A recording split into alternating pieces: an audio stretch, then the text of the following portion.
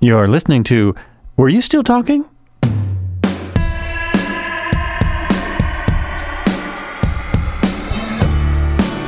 So, let me try this. Actually rehearse this a little bit. Today in my studio, I have Bruce Birchmore, a friend that I've known for a really long time. Bruce is a writer, producer, director, musician, Pilates instructor, and he's one of the things we're going to talk about is a documentary film, or maybe several documentary films that he's working on, and what it takes to do that. And those are about an instrument called the harpsichord, which I know very little about, so I'm going to learn about it along with everyone else listening. It's a pretty incredible instrument, history, all that kind of stuff. Hey, Bruce, welcome to the podcast. Wish you were here. Joel, good to talk to you. How are you? I'm doing well. It's really awesome to talk to you. It's just, it's killer. It's one of the reasons I started a podcast, so I can talk to people I never talked to.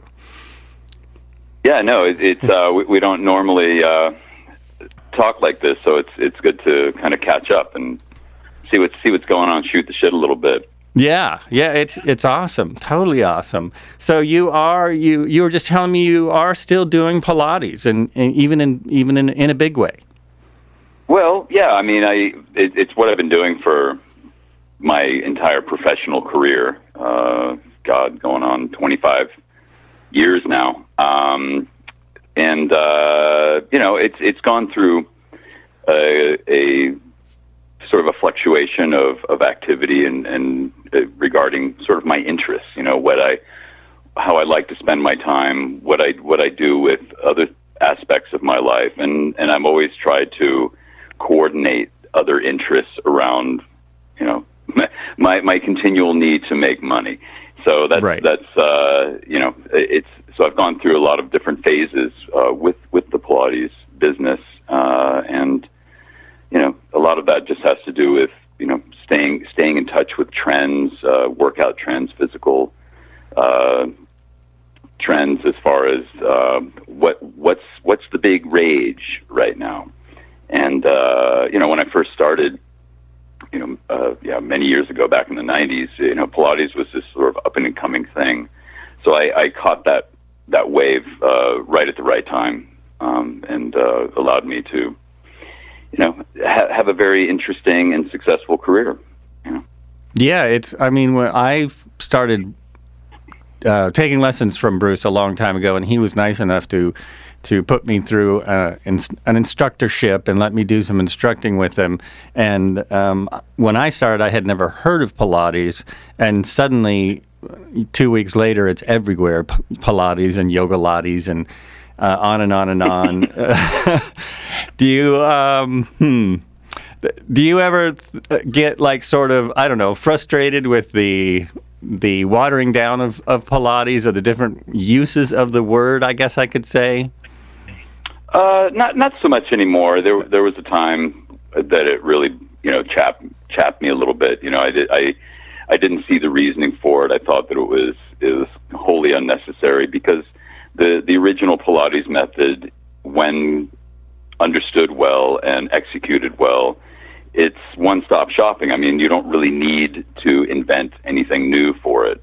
Right. So it always, you know, rubbed me the wrong way, that it just seemed like brazen attempts at marketing for certain individuals who wanted to continue calling something Pilates, but then either putting their own name on it or hybridizing the word with yoga, or yoga. But I've kind of softened on that opinion a little bit, because my firm belief is that even if it's a bad workout, it's still a pretty good workout, because it's better than no workout. Right. Oh, well, that's true. Yeah. You know, I guess it's better than doing nothing. It's better than doing nothing. So even a bad workout's a great workout, you know, and if a person just gets up and takes a walk around the block, there's something to be said for that. It's just that the true Pilates method, when done correctly and faithfully and frequently, you can't really get into better shape. That's true. It's pretty amazing. Yeah. Wish I could do it. Yeah, I wish you could too. I hear you. You've had a little bit of some issues with your lower back. Is that right? Yeah, I've had some big issues with my back. First, I had shoulder issues, and it was painful to do anything. And then more recently, I've had back issues. It's gotten a lot better, but so maybe I can start doing. I can walk around the block again, and that was difficult for a long time. So that's helpful. Right. At least I can do something. Yeah. So this you're doing a documentary on Scott Ross. Yes. How did that come about? First, where'd you get the inspiration, and then I want to ask you about Scott Ross himself. And oh, sure, yeah. Well, I mean, I can probably answer a lot of questions with my reasoning for why I did it in the first place, which basically was that I guess it was due to the kind of the finding myself in this world of Netflix and documentary filmmaking and things like that. And there seemed to be a lot of interesting content about musical figures, past and present. And it made me think about Scott Ross, who I'd always admired his work as a music student, going to USC and other fine institutions, studying the early music, as it's called, or the ancient music, which basically is a devoted research to music, basically anything before Mozart. Mozart is considered highly modern if you compare it to everything that came before it. Okay. Okay. So, that's the era in which the harpsichord lives, in which it came from, and the instruments that I was studying, like the lute and other kind of plucked stringed instruments, kind of fall within the same aesthetic of sound and compositional style, 17th and 18th century compositions. So I already knew about Scott Ross quite well, in addition to, basically anybody who recorded for that instrument. But his story was, in my limited knowledge when I first dreamed up this whole thing, was rather compelling. It sounds amazing. A virtuoso as a child, teenager, taken to France by his mother, who was kind of looking herself for kind of the next thing in her life. Their whole family seemed to be on this plateau, in kind of a standstill due to the death of her husband, Scott's father. So they find themselves in France when he's around 14, about to turn 15, and just due to some happenstance, random sequence of events, he ends up staying there and studying music, kind of at college level. And quite soon after that, he began a quite reputable career as a recording artist and a soloist and a performing harpsichordist.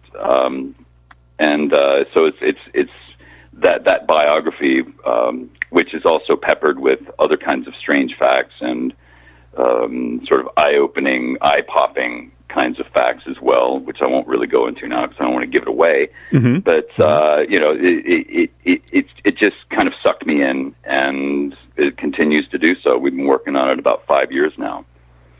You've been working on it 5 years, and you've gone to several different places in America, and you've gone to, how many countries have you visited?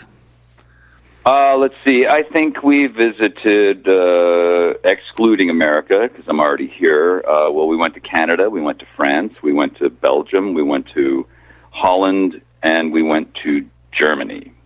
So that's 6. Wow. And mostly for the Scott Ross story. One of the things that occurred to me quite early on, before we even left the United States the first time. Our first trip was in France. We went to France for 5 weeks. And that was a lot of fun. It was a lot of work, a lot of surprises. But one of the things that I had planned on doing was, well, you know, a lot of the people that we interviewed were also reputable musicians in their own right, with some of whom had reputations even larger than that of Scott Ross. So I thought, well, maybe if we can have them maybe do a little performance after our interview, things like that, and also talk about just musical subjects. Uh-huh. I thought then, well, maybe at the end of the production, we'll have maybe enough material that I can then do a separate documentary on just the instrument, the harpsichord, and its history and its music, and the great composers that wrote for it, and the great players who played it both historically and still alive today, and just kind of run through that timeline in an interesting way that you could do with such a unknown instrument that really needs a little bit of, you know, warming up to the public, and I think there's a way to do that. Definitely, because the music's amazing. So, you know, the best of the music is on par with any great composition that we know about. And what little I've learned about the harpsichord, just from, you know, following along on your adventures, it's a pretty incredible history. For instance, you know, most people listening probably don't know how old it is, and that it predates the piano. When did harpsichords appear in history? Well, that's a little bit fuzzy. There are written descriptions of the harpsichord dating back to the 14th century. Wow.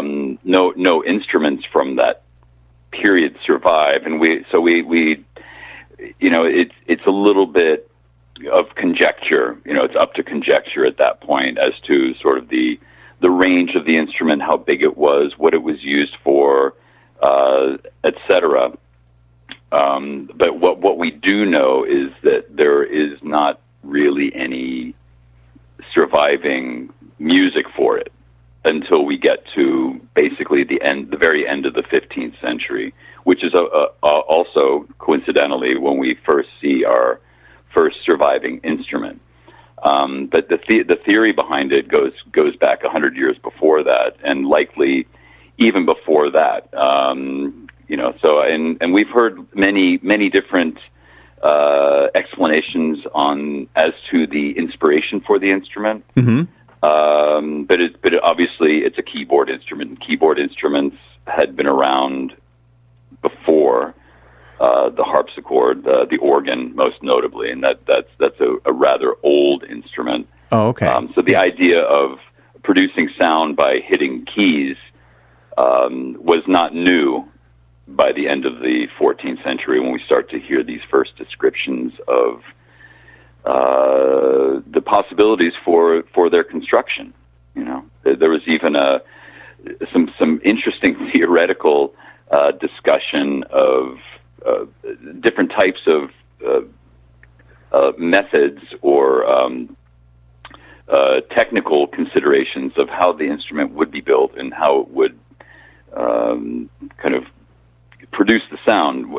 There was a description of using like a hydraulic system, using literally water to power the instrument.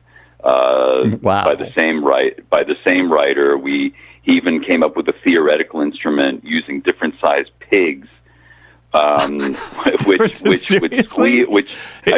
is true. So you'd hit the key, which was then attached to a series of levers, and at the very end of it was like a thumbtack, which would then plink the pig, and who would squeal, hopefully on pitch. That doesn't sound real. So I found that at the very least, these early writers had a really good sense of humor.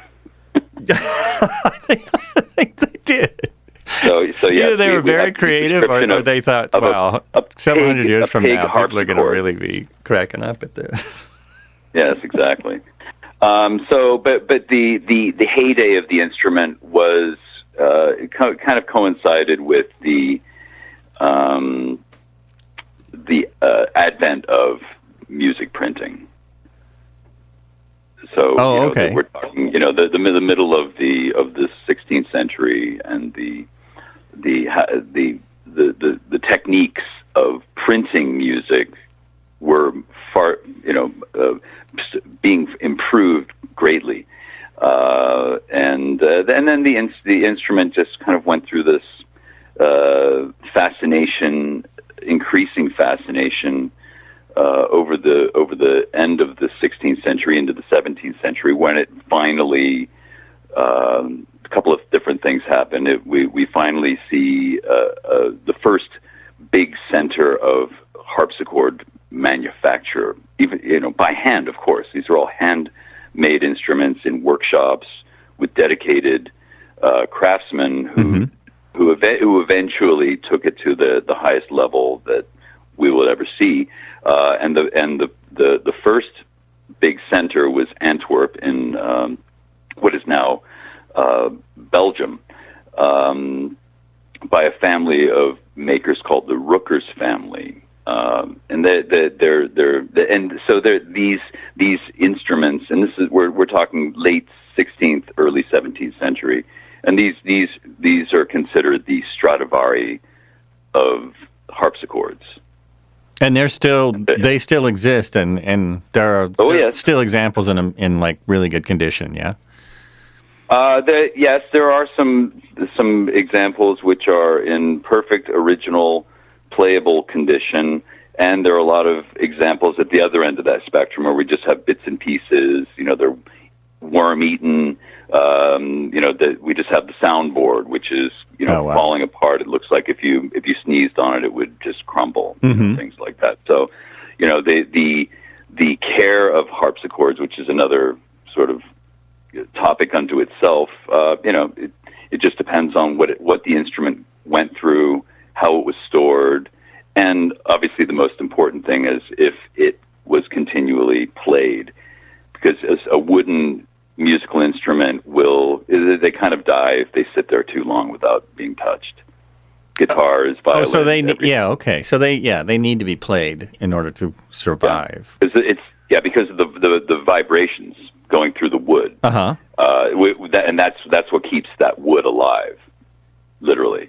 So once it's like Rip Van Winkle, once it goes to sleep for too long, it's kind of hard to wake it back up.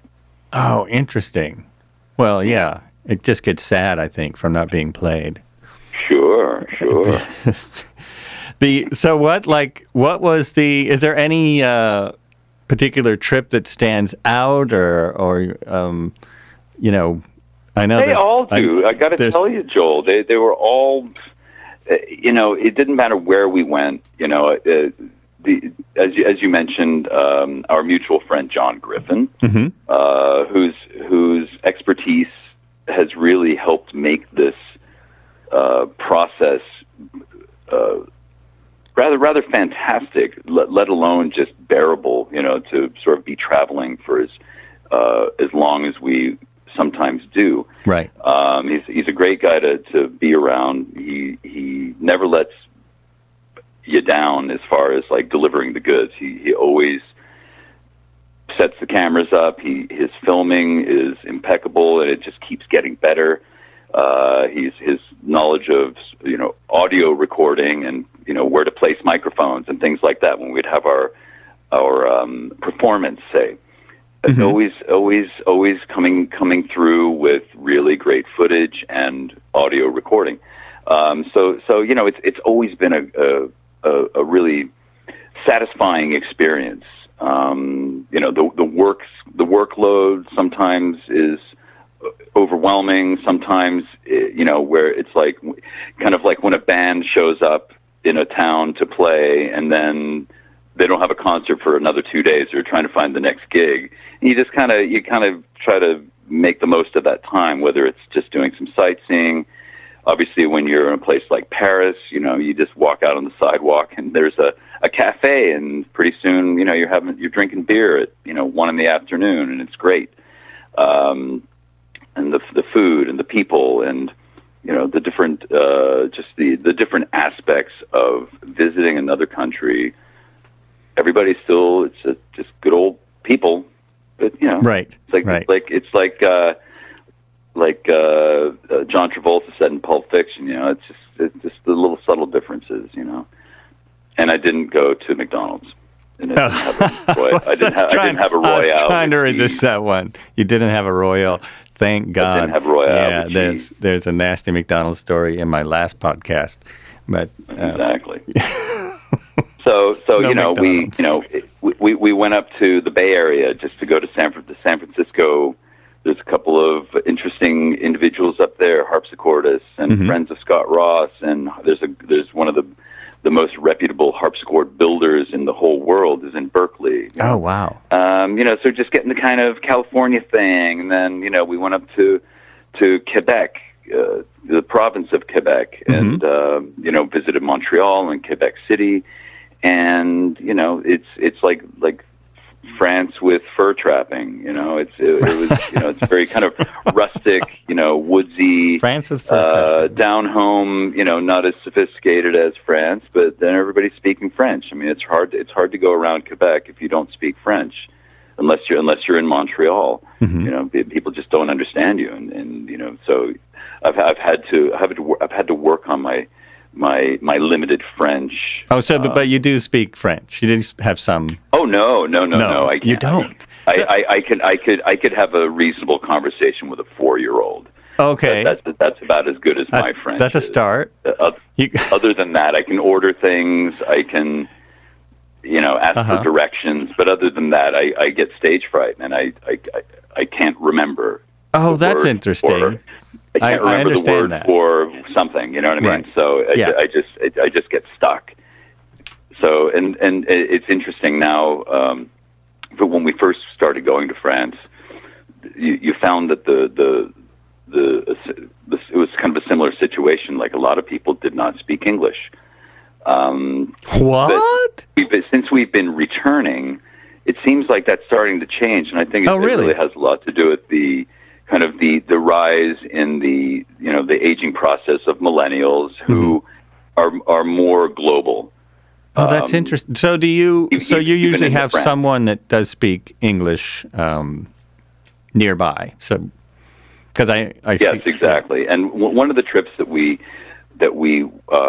took to Europe, and it was back in 2016. There was 3 of us. It was me and John, and another associate producer who we met actually in Quebec City, who's a harpsichord player, an organist, a scholar, and obviously speaks French. So it was very handy to have her along. Her name's Lizzie Ambulva, and we've been very, very fortunate to have her associated with this project because she's done quite a lot of sort of intense work for us that no one else wants to do. Dealing with the footage and cataloging it, and in most cases transcribing the interviews. So we have most of the interviews written out on paper. Oh, okay. That's a task. Even if it's English, transcribing, an interview is a lot of work. But then to change the language or go through different languages. This is, for 3 people. At one time there was a 4th person involved, right? There was another. The first trip we went on, we had veteran cinematographer Jeff Schaff, who is basically retired now. He's a little bit older. Oh, I see. And he is married to an old Pilates client of mine, and who is a director. She's a director. Her name's Denny Gordon, who has done a lot of work for TV and film, and directed one of my favorite movies of all time called Joe Dirt. Which is a rather silly movie if you've ever seen it. I know a lot of people will be familiar with that. A lot of my audience will know that movie. Exactly. So Denny Gordon, and I met her, and I was really it it was before we went on our first trip, before I had anything really engraved. And I was, I'd done all the research, and which I think is the most important thing that one can do. If you're going to do something like this, you really have to plan it out and really understand what you're getting into and know your subject well. And I had I took her out for dinner, and I said, Denny, I want to do this, and this is this guy's story, and, what do you think? Do you think it's, and she was like, yeah, this is great, and you know what? You should take Jeff with you. He speaks French. He's not doing anything right now, and he would love to go. And I asked him, and he said he would go. So I was like, oh, woo, this is great. Nice. So I got, and Jeff has quite a resume himself. Most notably, he was the cinematographer for Lifestyles of the Rich and Famous. And they actually, Denny and Jeff did that show together, and they would go around the world visiting these fancy places and filming inside these castles and mansions, etc. So it was great to have him along the first time to he threw me in without throwing me too far to the deep end. But it was great to have, and I should mention that on that first trip, about a week before we left, I had talked to Griff. And he was I asked him to help me do like a sort of a little video for Kickstarter. I was like, I got to raise some money for this. So we did like a trailer for that, and he edited it, and he I could tell he was kind of curious about, what this was really all about. And then at the last minute I said, why don't you come with us? And it would be great, and it would be great to have three of us. And he met us over there after we'd been there for 2 days, and suddenly there's John, and we're picking him up in the middle of this little sleepy French village at like 2 a.m. after he finally made it from the airport, and they lost his suitcase, but it was really fun, and thus the hijinks began, and it was a lot of fun to do this with these guys. And I knew relatively nothing. All I knew how to do is do research and kind of learn about stuff and figure out what kind of questions I need to ask and what types of information that I need to learn. And they just did all the technical stuff, and I did all the driving, basically. So it was well, the research is pretty important, and I imagine, as with any project this size, it's always a little more than you expect when you start. Yeah, well, as I mentioned, my background educationally is in music, studying old music from pre-Mozart, etc. And I also dabbled in music research, historical research. That was a very easy transfer to take sort of that experience and that set of skills and just apply it to this. Even though it's someone who until quite recently was alive, and through the help of internet information and things like that, it's a little bit easier than having to go. Say you need to go to some little monastery in Austria and try to find some sort of handwritten records from 400 years ago. That's a little bit different. That's definitely like archaeology. Right. Okay. So it's a little. So this was nothing for you. Piece of cake. It's the same process, though. It's the same exact process. You know what you're looking for. You have to as much biographical detail as possible, and then in an attempt to somehow create an honest, humanistic sort of point of view of an individual, because people are all the same. We all have the same thoughts and feelings and emotions, and based on, sort of how we live our life, one can draw conclusions from that. And these are the types of points of interest that I'm trying to kind of juice out of this never-ending lemon. And that's it does seem to be never-ending. You guys have hours and hours of footage. I've always been curious how documentarians figure out what to, how to trim that down to, some kind of reasonable length for people to watch. Oh, sure. Yeah, exactly. It's like, I wish I could make a 6-hour documentary. Right. But of course, obviously, no one's, I mean, it just doesn't exist. I'm just being facetious, but, yes, to take, I think we have something like probably 300 hours of material.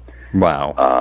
And to turn that into 45 minutes or so, 90 minutes to 120 minutes, that's, that can be challenging, of course. Even if I used 1 minute per person that we interviewed, that would be over 2 hours right there. So it's like, okay, how am I going to do this? Plus there's going to be narration, plus all the musical examples. Wow.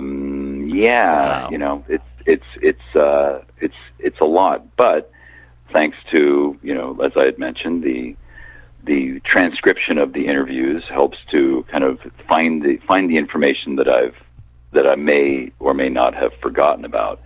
I do take notes, but I mostly I just rely on my memory, because if there's something that's really important or shocking to me, I'll always remember the moment upon hearing it.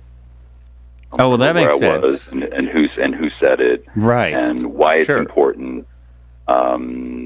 So and also with a story like this, especially when we basically spoke with every close friend of Scott Ross that he ever had in his life.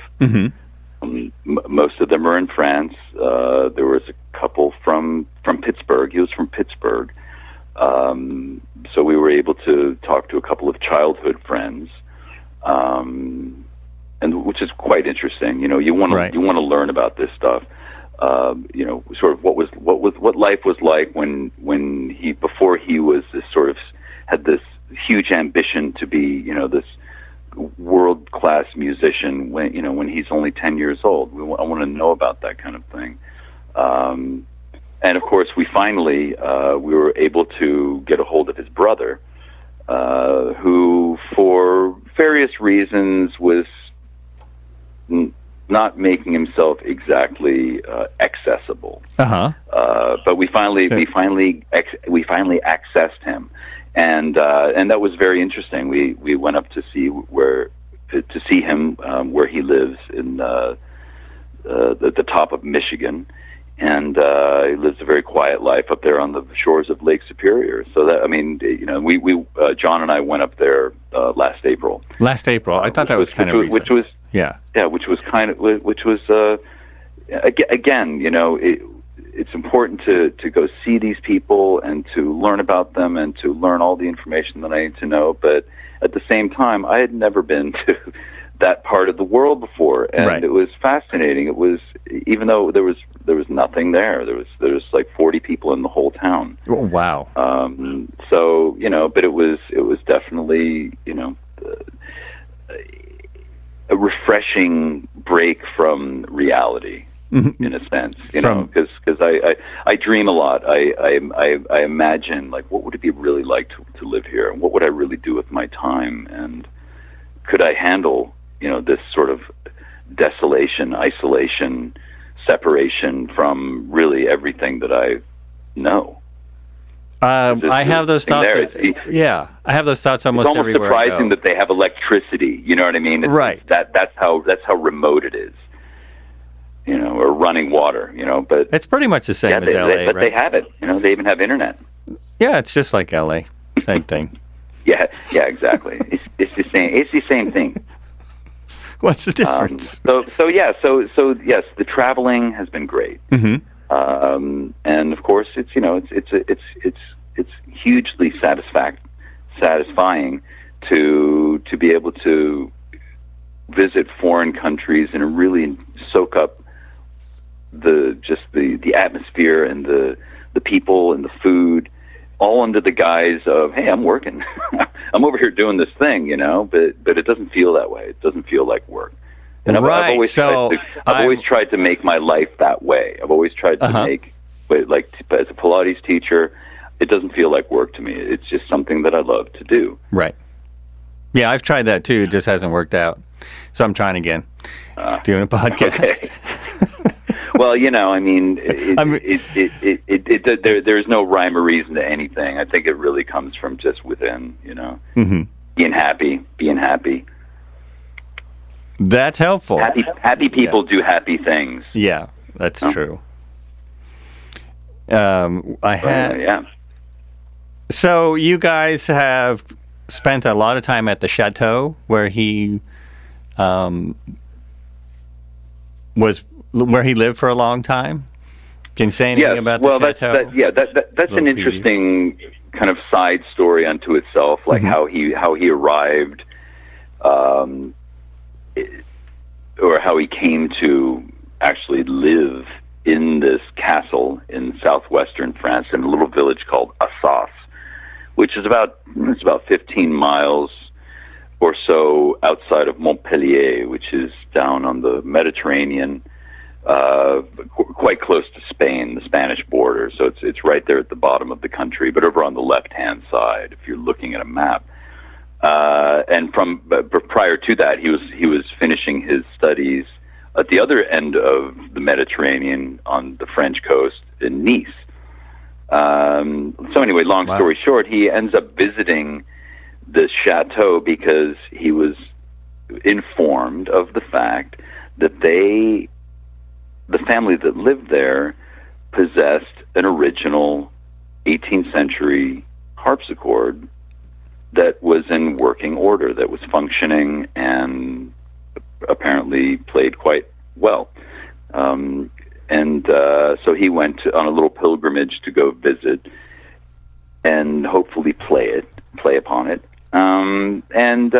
He was received by the chatelaine, as she would be known, or the lady of the castle, who was a widow with 3 adult daughters who did not live in the region. They were off with their families, you know, living their lives. Right. So she was quite alone and quite impressed by young Scott, who at this point would have been about 17. He had resolved to stay in France, which was not pleasing to his mother. And that's a completely different sort of side story, one which leads to a very dramatic and unfortunate conclusion. But he got to play the instrument and impressed and charmed the widow lady to the point where she invited him to live there. As long as he wanted, whenever he wanted, he was always welcome. And he apparently took her up on it. So we see that this is really the beginning of his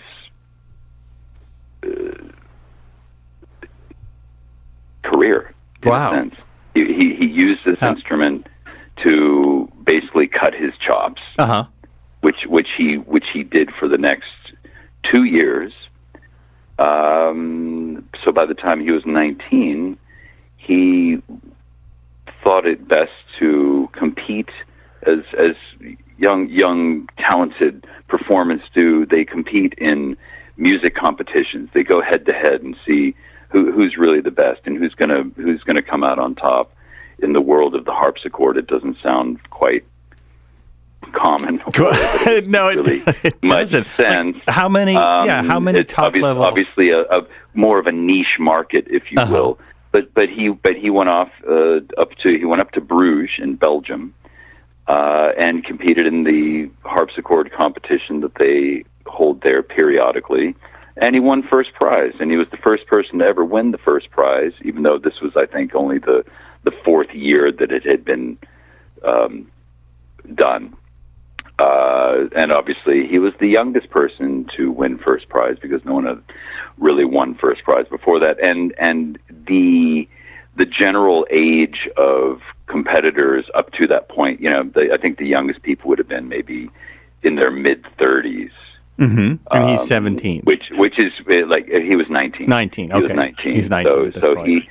He showed this obvious talent, this obvious moxie, this American, and it really comes back to sort of like the way the Americans conduct business and handle themselves in the world, regardless of the place where they happen to be, which might have a different tradition of doing things. Mm-hmm. France is definitely more slowly paced, more guarded of a type of society. It's not as there's freedom in sort of artistic expression and things like that, but the way that things are done, sort of politically, like culturally, politically, how you would approach somebody or ask them if you wanted to do something. And Americans just kind of make up their mind and they go and do it. And I was accused of that by the present Chatelaine, who is the daughter of Scott Ross's Chatelaine.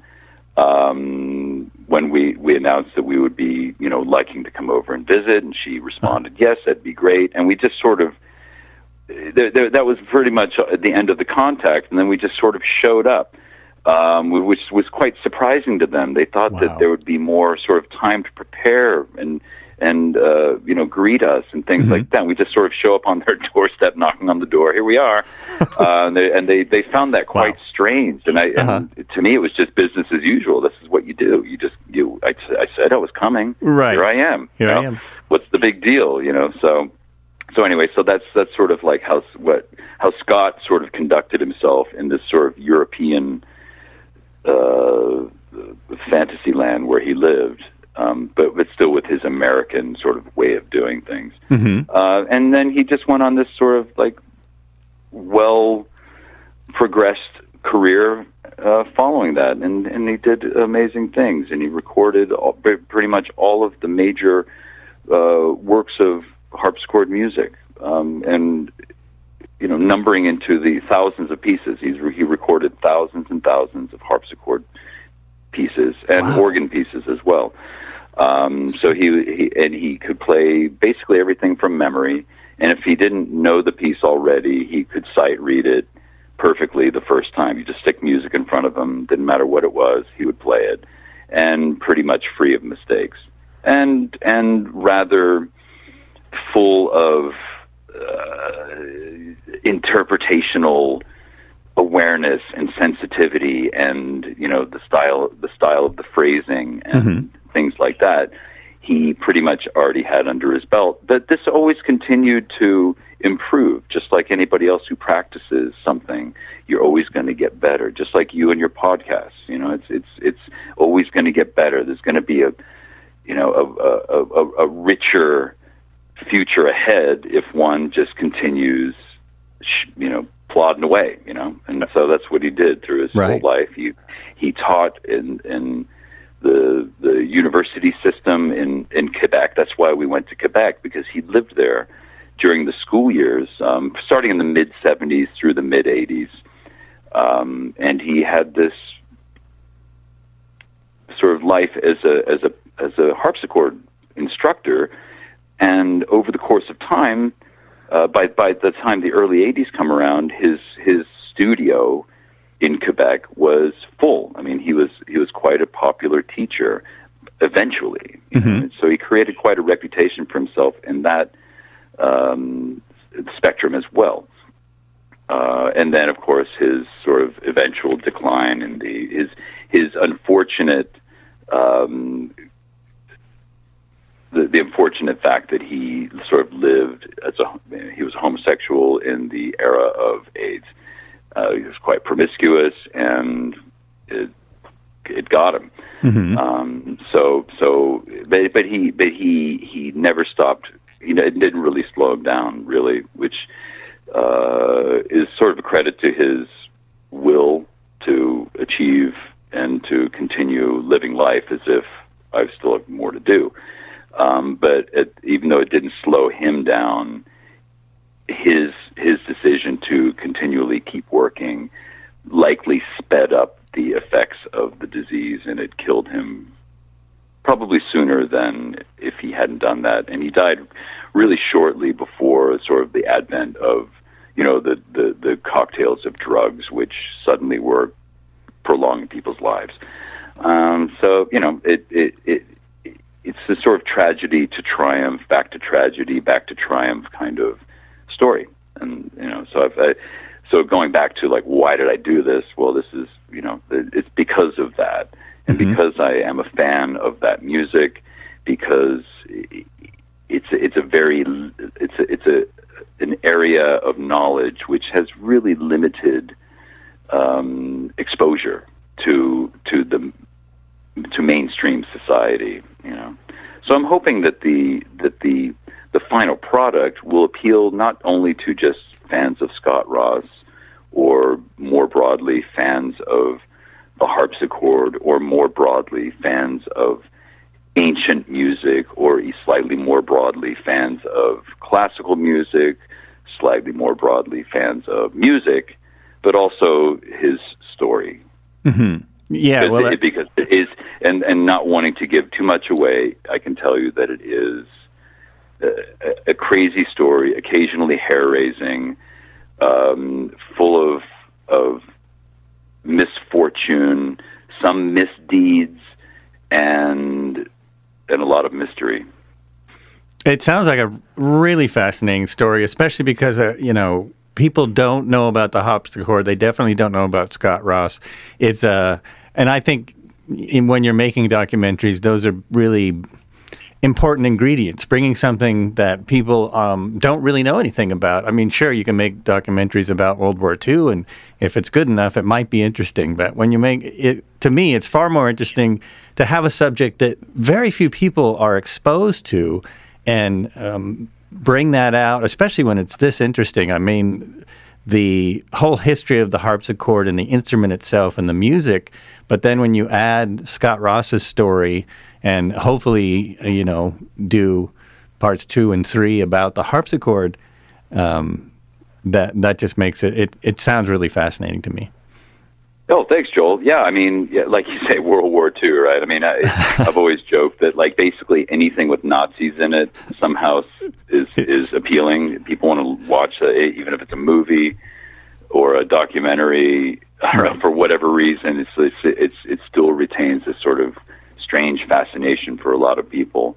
And I can tell you with glee and pride that there even is a Nazi aspect to the Scott Ross story. So I can't tell you what it is. Oh, well, there you go. It actually is concerned with. I actually will tell you. So the chateau, which we had just discussed, before it was owned by this family, who Scott Ross came to know, the widowed Chatelaine, was actually during the end of World War II. It was commandeered by the Nazis, and they used it actually as a command point and post, and also a lookout point, because it's very high. As most castles, historical castles, tend to be. They're always on the very highest ground in the region where they happen to be. Kind of makes sense. You can always see who's coming. Right. And from the rooftop of this chateau, you can actually see the Mediterranean Sea. Wow. And with the naked eye, you can see the coastline. And so obviously with a pair of really strong binoculars, you can see farther than that. And this was at the time when the Nazis had no inkling of where. They knew they were going to be invaded. They knew it was happening soon. But they didn't know, would it come from the south, from the Mediterranean, or would it come from the Atlantic, where the Americans eventually said, "Surprise!" Right. So they were in the chateau. We actually found upstairs in one of the sort of a closet, there was a wax seal embossed with a swastika. That they had gone around the entire place, sort of sealing off all of the doors and putting these wax. Interesting. Bits of wax on the crack of the door, so if someone opened it, they would know. Oh, it was still there. There's a swastika. It had a little crack in it because someone had opened it, but it was still on there. So yeah, Nazis. Well, And yeah. Beatles. So if you've it's got the Nazis, Beatles in it or Nazis, And- just got to try to figure out how to combine and make a movie that has Nazis and Beatles in it. That will sell. that'll do it. Maybe if you just pan by a Beatles album somewhere, Exactly. that's all you need. It'll, Actually, Scott Ross in his sort of most flamboyant phase in the early '70s, he actually looked like sort of late Beatles John Lennon with the long hair, huge beard, and the little granny glasses. So there you go. So we got Beatles, we got Nazis, we got Scott Ross, we got harpsichord. What more could a girl want? Nothing. It's done. So, and that'll be out September? Tomorrow. Tomorrow. All right. That's fantastic. Yeah, no, this has taken longer than I wanted. But at the same time, that something like this really can't be rushed. Mm-hmm. Given my limited expertise, I thought it would be better to take my time doing it than to try to do something within a year and have it come out crabby. Well, and I don't, or half baked. You know what I mean? I don't. Yeah. It's got to be at least 3/4 baked. I don't think there's many documentaries that are done in a year. It does take time, and especially when you maybe don't. You are kind of starting where you're starting, so. It's just, yeah. I think it's very normal. A lot of documentaries are a 10-year project, so sure, you're doing pretty good. I know you have at least one more trip planned. Well, yeah. I mean, every time we finish up, we go, okay, that's it. This is done. We got to finish this up. And then something always happens, it's like, Pacino said, just when you think you're done, they drag you right back in. Oh, right. It kind of happened that way this year. I mean, last year I thought it was over. I thought, we're all finished up, no more, we have enough. We have plenty. Surely we can, make something with this. And lo and behold, suddenly Scott Ross's brother James comes out of the woodwork and agrees to see us. Well, that's a no-brainer there. We got to go. Hey, and all we have to do is just go over to Michigan. It's not like we have to fly out of the country or anything. It's going to be cheaper, which of course it was. I mean, it was so cheap by comparison. Something's happening with the phone. Oh shit! My phone is about to die, and I did it. Now I'm on a wired landline.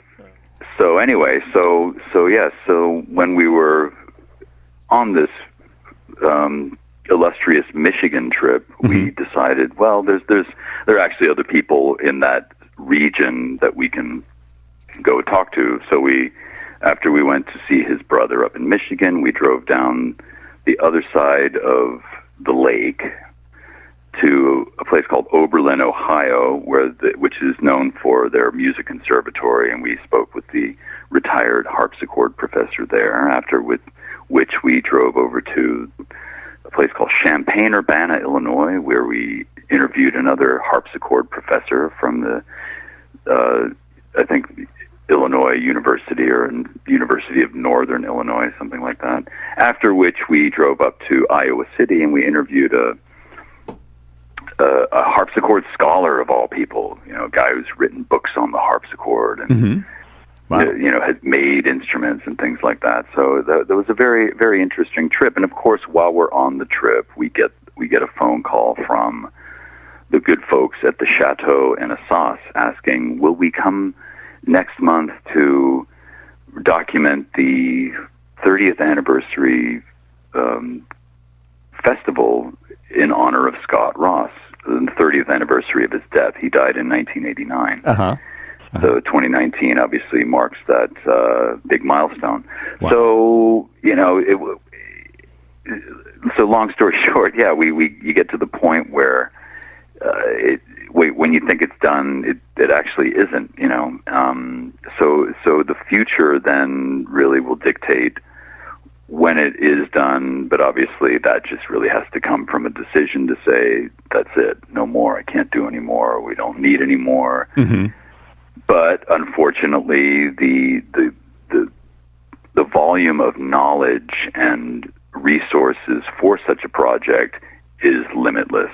Well, there's always going to be, there's always another harpsichordist to talk to. There's always another museum with a harpsichord collection. There's always another, you name it, there's another avenue. We've been invited by the visiting professor of harpsichord at Juilliard to come out there this fall and do something with her students. Oh, wow. Very, very interesting. Very interesting. So did she just hear about, like, through the harpsichord grapevine that you guys were doing this? And it's a woman. Her name is Beatrice Martin, or Martin from France. Mm-hmm. And we had interviewed her about 3 years ago when we visited Bruges in Belgium. Oh, okay. Where we actually documented, as I mentioned before, Scott had won a harpsichord competition when he was 19 and won first prize. Mm-hmm. They still continue to give this competition. And we went there in 2015 and documented it for a straight week. We filmed every single competitor doing their best to impress, and she was one of the judges. So we interviewed her then, and we saw her again this time around, where we had the very rare opportunity to visit a very wonderful guy who is British, but he wants to be one of those expats that you hear so much about, who leave England and settle in France. So he had this place kind of out by French Disneyland. It's way out in the country. It's just nothing but farms and little villages and old historical sites and things like that. And his claim to fame, as far as our story is concerned, is that he owns a number of highly rare, fully functional, one-of-a-kind harpsichords. And he had them out at this country house. And after much sort of deliberation on his part whether or not he should allow us to come and see them, at the end of the day, we arrive, and Beatrice Martin was there, who had come over as a favor to him to demonstrate the instruments for our camera. So here we have these hugely rare instruments, one-of-a-kind instruments, with this type of ornamentation that belongs, like on like a castle or something. I mean, it's like carved figurines in the legs and on the cases of the instrument, using ivory and mother of pearl and smoked glass and things like. I mean, you have to see it to believe how fine and fancy these instruments are. And here we have, performing on them, basically one of the world's top players. Wow. So little things like that. It was just thrilling. Just a huge treat. And then, then we had to stop and have our sit down for the most amazing lunch, French lunch you've ever seen in your life. Complete with bottles of rosé and it was quite. John was telling me he called it. It was quite a lot of hard work. John said he called that a little snack. Yeah, exactly. This lunch. Yeah, exactly. It basically was a living museum. Yeah. Yeah, exactly. So this visit was sort of kind of last minute. Like I mentioned before, like sometimes the work just is nonstop, and then sometimes you're kind of like, okay, we don't really have anything set up for tomorrow or the next day. So I just had kind of go through my index of people, and I was like, oh, that's right, forgot about this guy, and let me see if I can get a hold of him. So and by this point, the tendrils run far and wide as far as like my connections now with this community. So I have my favorite kind of people who are always so helpful, and they seem to know everybody. And I wrote to this guy Frederick Haas, who's also a top player, and he knows everybody. And he's a really sweet guy. We've interviewed him many times. He owns an original instrument, blah, blah, blah. And I said, do you know this guy, this Alan? And he gave me his email, and I just sort of texted him, wrote him up, said, this is what we're doing, would love to come and see you, or if you're available, blah, blah, blah. And then it just all went from there. And then suddenly there we are. And then suddenly here I am back in America, and it's already happened, and it's a memory now, So to pull the plug, as it were, to kind of say that I'm done with this, it's hard to do. I'm almost addicted to it at this point because I am a completist. I have to have all of the information. Mm-hmm. I need to satisfy myself that the work is done before I can then start the monumental task of putting something together that will satisfy the viewer. Right. Well, that makes sense. It would be a really difficult thing to kind of wrap up, especially when opportunities like that just keep coming up. That's right. That's got to be difficult. I think you're going to need a companion, like a coffee table book or something, to show all these instruments. And yeah, exactly. So, but I've been very lucky. The whole thing has been a really wonderful experience, and I've been really blessed to have friends / colleagues who really share the same passion with me, but at the very least are willing to sort of accompany me on these odysseys, and to just kind of let things be as they are, and to whatever happens, and always, sometimes we get like unfortunate little things that happen along the way, but for the most part, it's always run smoothly. It's always been very, very fulfilling. Mm-hmm. Mm-hmm. Yeah.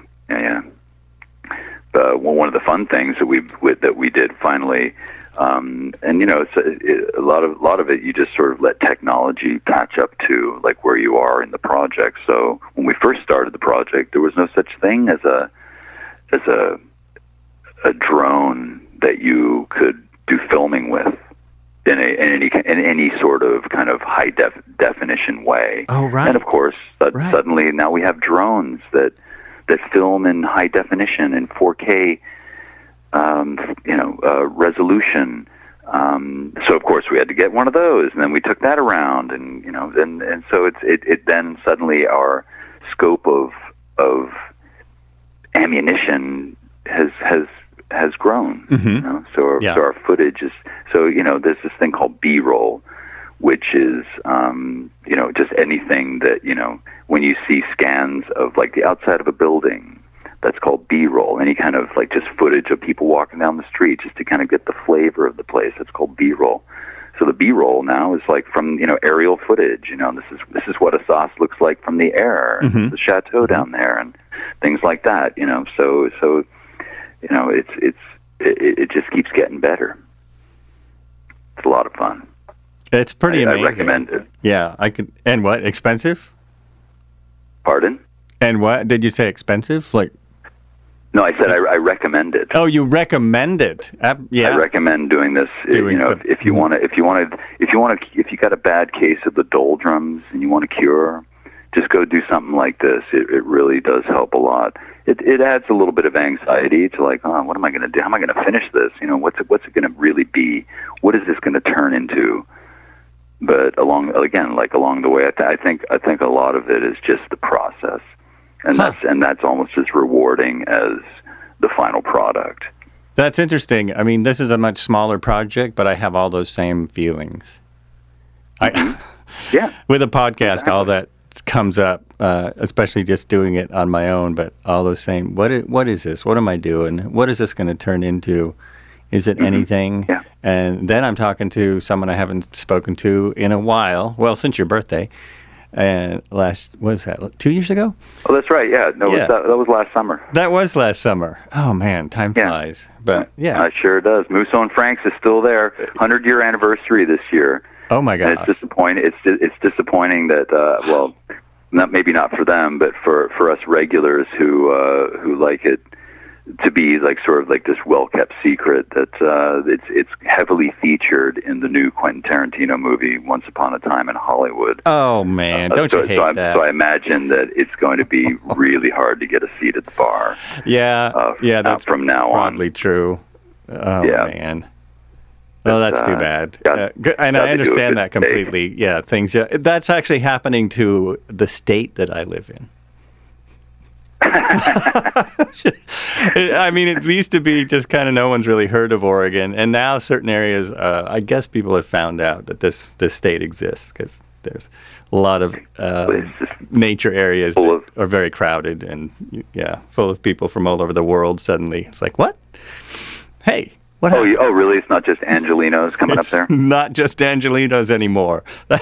Okay. When I moved here, that's what it was. When I first moved, There was a mass exodus from the California area. You know, the story was you sell a house in California, and you can buy a house and live the rest of your life. And it's probably still true to some extent, but too many of them came up. And Portland has been the highest real estate market at times, and right in the country. So we like our friend John. He did the same thing. Yeah, but he divested in L.A. and went up to sort of live a quasi semi-retirement while he plans the next phase of his life. Right. I'm glad I get to be one of the ones to kind of distract him and take him off to Europe and. It's great. I think that's really because he whenever he can't decide what to do next, he gets a bunch of offers and ends up having a ton of work. So yeah, that's how life works, right? Come on, just when I thought I was out, they keep pulling me back in. That's it. It's so true. It is so true. It is true. So is harpsichord? Is it or has it been bigger in Europe than the U.S.? Is it like? Oh God, yes. Yeah, I thought. Okay, so I mean, what's the biggest? Without saying, is France the biggest harpsichord center? I would say.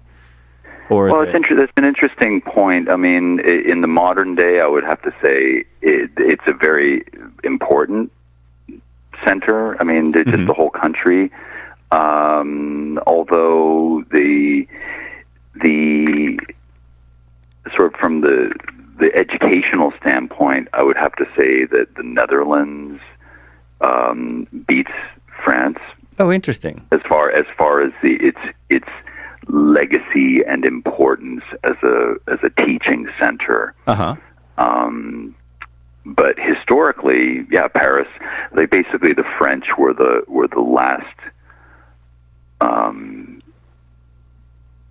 sort of civilization or country in the 18th century to cling on to that tradition, where in most other countries it was quite old-fashioned.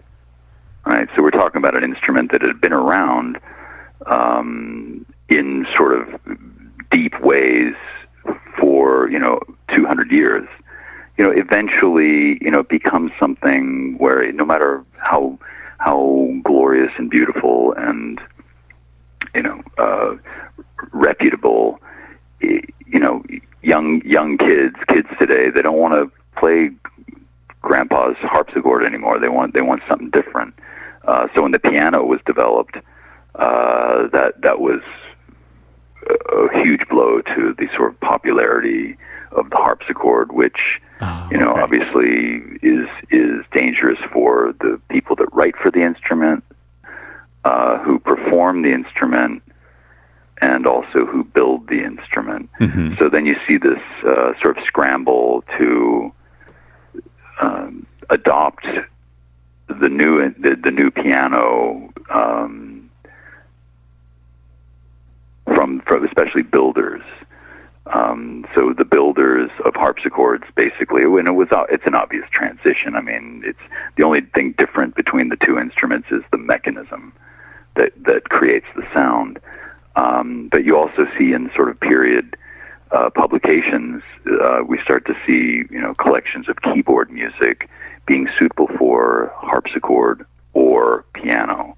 So we start to see them composing music, which it's probably a little bit more like piano music, like the modern music. Mm-hmm. So it's really less complicated than your sort of high level harpsichord music. And it's very complicated music, and very the compositional style is more dense, whereas the new piano style is a little bit lighter, because of the way the mechanism creates the sound. Mm-hmm. Whereas a harpsichord, it plucks the string, it sends up a little piece of bird quill, which just makes just plunk and plunks the string. Where a piano, you hit the mechanism, it releases a hammer, which hits the string. It kind of pounds the string. So the new music reflects that. So when you see this music, could be played on a harpsichord or a piano. Well, you're like, yeah, it's actually for piano, but you just wanted to keep that going. You want to keep that harpsichord thing alive. But and then finally, at the end of sort of the 18th century, the French Revolution, it sort of wiped out the legacy of the harpsichord in France, because of course it was viewed as a symbol of the upper class. Only rich people had harpsichords. Oh, okay. Those wig wearing bastards. That's right. Right. So suddenly, if you did own instruments, if they were valuable, you would hide them, because they were often, I think every residence at some point in during that period, during the Revolution, was inspected, invaded, or sort of people would just come in and look around and take away anything that was a symbol of the aristocracy. Wow. And then confiscate. Yeah, it was just all confiscated. Uh-huh. So suddenly, if you were a harpsichordist or a harpsichord composer, you didn't write for that music anymore, or you didn't make those instruments anymore. And that's kind of that was sort of the death of the instrument in the sort of in the timeline of its disappearance, really. Like we don't hear from it pretty much through the 19th century, with rare exceptions. And then obviously a certain amount of time passed, that it then suddenly became this sort of historical curiosity. Oh yeah, that's right. What are these instruments? And I wonder what the music sounded like. And mm-hmm. and then we start to see people sort of trying to bring it back, like in sort of historically sound ways. Over the course of time, when they first discovered it, it was just really like a curiosity, and I think the first instance of this would have been, I think, in around 1896, something like that, at the World Exposition in Paris, where they presented sort of historical things, things from many years ago, but mm-hmm. of French culture, and one of them was a harpsichord. And then suddenly, like, oh yeah, and it kind of went from there to the modern day, where we try to take care of the old instruments. You have builders who are living, who can make make new instruments based on old techniques, and come pretty darn close to making it perfect. Mm-hmm. There really are some talented builders out there these days, and there's more of them than you would ever imagine. Oh, really? There is a lot of people building new harpsichords. Yeah. Wow, that is surprising. Sure. That's something even in the States. Even in the States? Even in America. Uh-huh. Yeah, sure. Well, it's got to be an amazing craft. I mean, if you're interested in the harpsichord and you're interested in instrument building, that's got to be a really fun challenge to take on, if you sure. have that kind of craftsmanship. Yeah, I mean, even if you don't, you can even buy a kit. Oh, can you? Where basically basically everything's already sort of all the wood is pre-cut, etc. You get your key, you get your keyboard. Wow. They even give you a wire for the strings. the jacks, which are, you know, the little mechanisms that go up and down, which attach to is the little bit of what historically would have been bird quill. Now if you buy a kit harpsichord, it's like a kind of plastic for the little quills to pluck the strings and things like that. And all you have to do is just have a basic knowledge of woodworking, you know, how to use glue and hammer nails and things like that, and you slap together your instrument. You can do it, you know. Wow, that's interesting. I know they sell, you can buy a guitar kit too, but you better know something about building a guitar. Yeah. You have to have at least a modicum of experience with you know, working with wood and right. It's not like trying to make a drum. No, anyone can do that. That's right. Grab a barrel, stick a head on it. Well, shoot, I've kept you on for quite a while because this is really fascinating. I hope that everyone else finds it that way, but I should probably wrap it up now, and I want to have you back when you either get close or put out the documentary, at least the first one. I hope that you can come on. Maybe you and John could come on together, or maybe the three of you at least. Yeah, that'd be great. I'd love that. Yeah, that would be awesome. So exactly, this is it's always nice to talk about these types of things. And anytime you want, Joel, I'll be glad to come back and talk to you. Well, that's awesome. I'm going to hold you to that because it's easier to invite guests that you know. I'm finding sometimes I get a bit introverted, and that's not it's tough to be a podcast host when that's the case.